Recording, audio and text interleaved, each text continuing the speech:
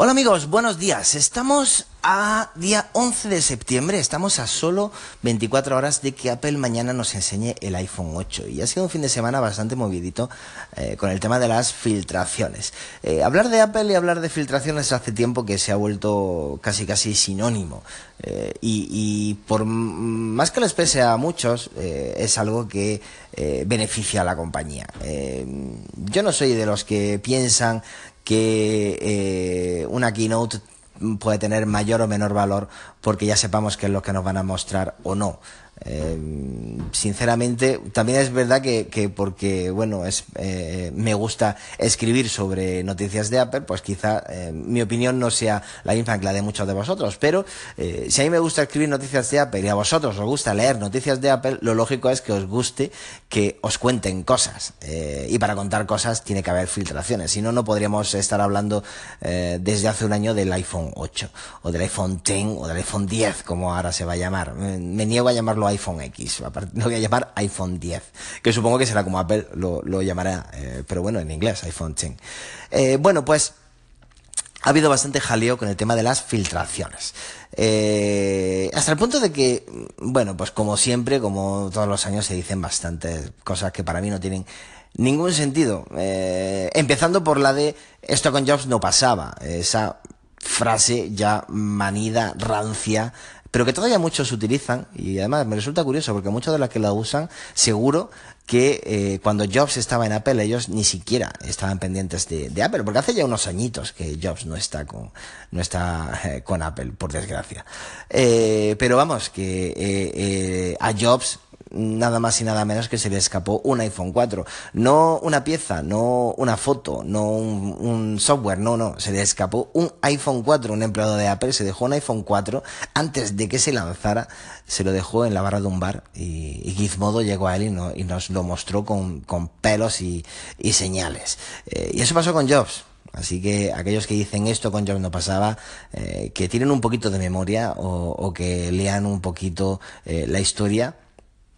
Y vean que hace 7 años, en 2010, con Jobs ocurrió eso que os estoy contando. Pero bueno, independientemente de todas estas cosas, el tema de las filtraciones es, no sé, yo lo entiendo como algo absolutamente normal. Pocas compañías en el mundo son capaces de generar la expectación que genera Apple. Pocas, yo diría casi que ninguna.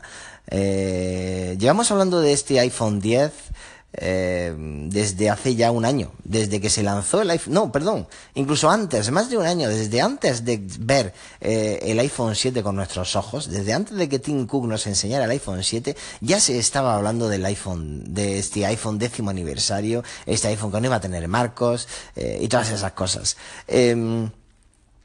Eso no ocurre con ninguna otra compañía. Bueno, un mes antes de que Samsung lance el Galaxy Note 8, pues sí, se habla del Note 8 bastante y en los medios especializados pues salen cositas. Salen cositas que no son filtraciones, es que Samsung directamente da el terminal una semana o más antes de que se presente para que las reviews estén listas, y justo cuando se presente ya están publicando reviews completas del terminal porque ya está en manos de los blogs desde hace mucho tiempo. Eso con Apple no ocurre. Apple empezará a distribuir sus iPhone nuevos después de la presentación a muy poquitos blogs, pero tendrán que esperar a que primero se presente. Nadie lo ha visto, salvo aquellos que están dentro de Apple. Este fin de semana lo que pasa es que ha ocurrido algo especial y que a Apple se le ha escapado de su control.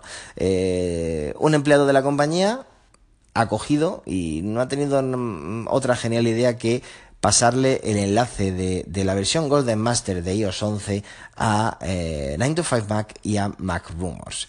La versión Golden Master, para aquellos que no estáis muy familiarizados con el tema, es la beta final, la última beta de un software, y que además generalmente suele coincidir con la versión pública que se lance, salvo que se encuentre algún error, pero lo normal es que la versión Golden Master sea la misma que la versión que se lanza al público. Apple en iOS 11 pues incluyó nuevas funciones que pudimos ver en junio, pero ya os lo he dicho en otras ocasiones, hay cosas que se las guarda para cuando se presentan el iPhone nuevo, el iPhone último modelo. Y esto lo hace así precisamente porque sabe que si incluye esas funciones en las betas previas, las van a destripar y vamos a adivinar todo lo que Apple nos tiene preparado con el nuevo modelo de iPhone. Entonces, siempre hace lo mismo. Hasta la versión Golden Master, que se lanza justo después de que se presente el nuevo iPhone, hasta esa versión no incluye las características que son propias de ese nuevo modelo. El viernes, creo recordar, entre el viernes y el sábado, pues un empleado de Apple mandó el enlace a estos blogs que he dicho, a 9 to 5 Mac y a Mac Rumors, que nos han tenido todo el fin de semana, pues lanzándonos noticias acerca del nuevo iPhone, con los menús de configuración del Face ID, con los emoji animados. Podéis verlas en el blog porque las hemos publicado todas, con fotos, con GIFs, con todo, y la verdad es que pues nos han destripado un poco la presentación del próximo martes. ¿Esto en qué afecta? Pues, hombre, a aquellos que esperaban tener alguna sorpresa gorda en esa keynote, pues la sorpresa se va a quedar en menos. Pero, si eres de los que quiere no saber nada antes de una keynote, mal haces si sigues en redes sociales a blogs especializados en Apple o si lees directamente esos blogs. Si yo no quiero enterarme de lo que ocurre en Juego de Tronos, no sigo ningún blog que hable de Juego de Tronos. Así de simple, y no sigo en redes sociales a nadie que hable de Juego de Tronos, porque lo más probable, o casi con total seguridad, al final me van a terminar destripando el último capítulo. Eso funciona así. Yo no escucharía un podcast de Juego de Tronos, como por ejemplo el que escucho, de Canción de Hielo y Fuego, muy recomendable para aquellos que sigáis la serie o os gustan los libros. Yo no lo escucho hasta que no he visto el episodio. Pues si a ti te molesta saber todo lo que pasa en una keynote, pues ni deberías escuchar este podcast, ni ningún otro podcast tecnológico, ni seguir a ningún blog tecnológico. El absurdo ya llega al máximo cuando hay gente que incluso trata de quitar valor al dispositivo por el hecho de que ya sabemos todo. Vamos a ver, mañana martes lo que hay es una presentación. No sé qué es lo que se espera. Es una presentación de un dispositivo. A todos nos gustan las sorpresas. Yo creo que las va a seguir habiendo, y ahora después os diré por qué. Pero que estamos hablando de un dispositivo tecnológico, que sí, que sabemos las especificaciones, que ha habido una filtración que se ha producido.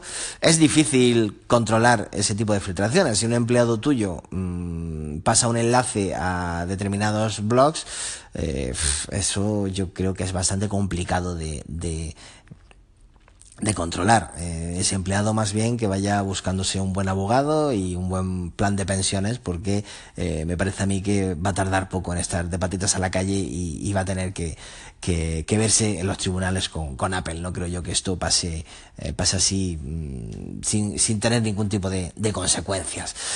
Pero, pues eso, estamos ante una presentación sin más, y no veo yo dónde está el drama en todo esto. Ha ocurrido en el pasado, está ocurriendo en el presente y seguirá ocurriendo en el futuro, porque, como he dicho al principio, Apple genera mucha expectación para lo bueno y para lo malo, y yo creo, y mi opinión de verdad es que creo que para lo bueno, pues tenemos esas filtraciones y tenemos esas cositas que nos mantienen en vida entre producto y producto, y pues nos permiten estar entretenidos viendo los detalles sobre los nuevos dispositivos, y hablando y discutiendo y haciendo conjeturas y viendo lo que nos gusta y lo que no nos gusta. Pero insisto, yo creo que todavía lo mejor está por verse. Y lo mejor está por verse porque, pues sí, sabemos que el iPhone 10 va a tener un sistema de reconocimiento facial que servirá para desbloquear el dispositivo y para realizar pagos con Apple Pay, para realizar compras en el App Store y otras cosas. Eso lo sabemos. Hemos visto incluso algunas pantallas de configuración, pero no hemos visto cómo funciona. No hemos visto qué es capaz de hacer. No hemos visto cómo Apple va a conseguir que El reconocimiento facial que hasta ahora todas las marcas han hecho en plan coña marinera, en plan cutre, en plan tan cutre que incluso no lo utilizan para cosas importantes como es realizar pagos. El otro día cuando publicaba un artículo sobre el desbloqueo facial del Note 8, esa demo que hay en las tiendas y que y que literalmente engaña al usuario que la prueba, porque podrías desbloquear el dispositivo con una piedra, enfocando una piedra, enfocando un lápiz, enfocando tu cara, se podría desbloquear cuando la persona piensa que lo está desbloqueando gracias a su cara. Para mí eso es engañar, y si para ti no lo es, pues bueno, pues me parece perfecto, pero para mí eso es engañar y es hacer una demo cutre. Bueno, pues ese sistema de reconocimiento facial hasta ahora ningún fabricante ha conseguido hacerlo de forma segura. Y como digo, los propios fabricantes lo reconocen al no permitir realizar cosas importantes como pagos con el sistema de reconocimiento facial. Bueno, pues Apple nos tiene que demostrar si ha sido capaz de hacerlo, y eso tenemos todavía que verlo, y tenemos que ver cómo ese reconocimiento facial funciona con un sombrero, funciona con gafas, funciona en la oscuridad, funciona incluso estando horizontal en la mesa. Todo eso hay que verlo, lo sabemos en la teoría, pero no lo hemos visto, y yo estoy deseando verlo. Estoy deseando ver las nuevas funciones de la cámara. Estoy deseando ver ese nuevo modo retrato con diferentes opciones de iluminación, esos modos de escena automático, cómo los selecciona, cómo es capaz de saber si estamos apuntando a un niño pequeño que no para de moverse, o a un animal que no para de moverse, o si la escena tiene mejor luz, peor luz, y cómo selecciona, qué hace para seleccionar los diferentes modos y configurar la cámara para conseguir la mejor foto posible. Quiero ver esa multitarea en acción, quiero ver cómo se cierran las aplicaciones, cómo se cambia de aplicaciones entre una y otra. O sea, como digo en el artículo que se publica pues más o menos a la vez de que este podcast, en actualidad de iPhone, como digo, sí, me sé el guión, pero no he visto la película y estoy deseando ver la película. Y el hecho de que te sepas el guión no significa que la película sea mejor o peor. El hecho de que sepamos que todo lo que va a tener el iPhone 10 no significa, no le resta valor al dispositivo, ni siquiera le resta valor a la presentación. La presentación va a ser la que sea, van a tener unos vídeos espectaculares, va a durar pues 2 horas o más, y estoy deseando verla. Esa es mi opinión. A mí, no sé, me hubiera fastidiado que me hubieran desvelado el final de Juego de Tronos, porque me lo hubieran fastidiado. Pero la verdad es que saber todo lo que sé del iPhone 8, lo que va a hacer es, perdón, del iPhone 10, lo que va a hacer es va a conseguir que yo esté mucho más pendiente de la presentación y disfrute de todos los detalles que nos van a mostrar en los vídeos mañana por la tarde. Así es como lo veo.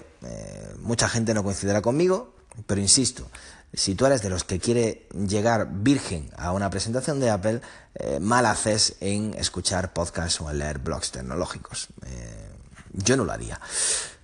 Después de la presentación grabaremos el podcast en actualidad iPhone, esta vez sí con todo el equipo, esta vez sí con los medios adecuados, bueno, que no es más que nuestras casas, con el internet de nuestras casas, pero de una forma menos rudimentaria que la semana pasada, que queríamos sí o sí poder hacer el podcast antes de la keynote para hablar un rato, porque muchos de vosotros nos insistíais en que hiciéramos algo antes de la keynote, y bueno, de forma un poquito rudimentaria conseguimos hacerlo con el permiso de los pequeños de la casa. Después de la keynote del martes tendremos el podcast de actualidad de iPhone, y en esta semana ya os iré contando aquí y en el blog un poco las impresiones de esa presentación de Apple. Mañana os esperamos en el blog, os esperamos en el podcast, y os espero también aquí en los días sucesivos. Un saludo y hasta la próxima.